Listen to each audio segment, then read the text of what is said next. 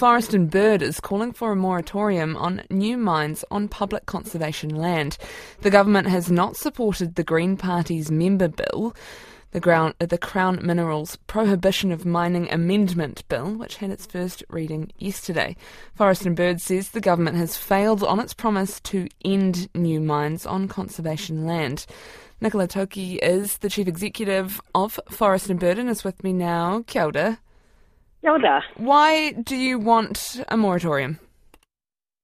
Well, I think what we're trying to do here is understanding that the government has said they need a bit of time to get their sort of policy ducks in a row here.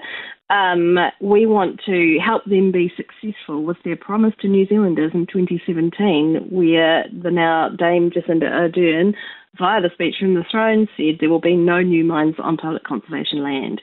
And we know that this is something that New Zealanders want. If they can't support the members' bill that went to Parliament last night, then we want to support them to get themselves tidy by insisting that they have a moratorium to give them that time.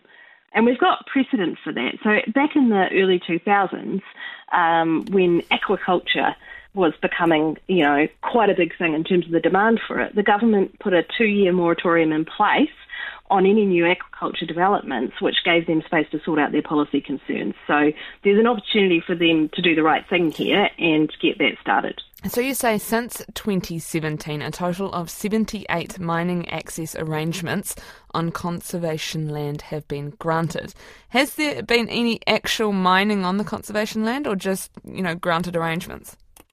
So those arrangements include everything from mining permits, prospecting permits, exploration permits, as well as access, right? And I think that's quite important for listeners and New Zealanders to understand, as we all think that the public conservation land that is managed on our behalf to be looked after for its natural values. So with those permits, are they fossicking in there?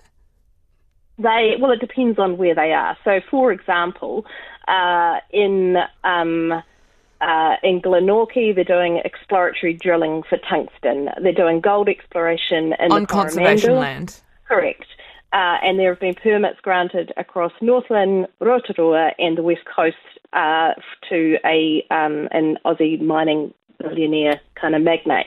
And so we're saying, hang on a minute, that public conservation land is precious, not just for the natural values, but actually in the face of climate change, not really a good look for us to be digging up, for example, great spotted kiwi habitat in order to contribute to the climate challenge. Nicola Toki, that is the Chief Executive of Forest and Bird. Thank you very much for coming on the show.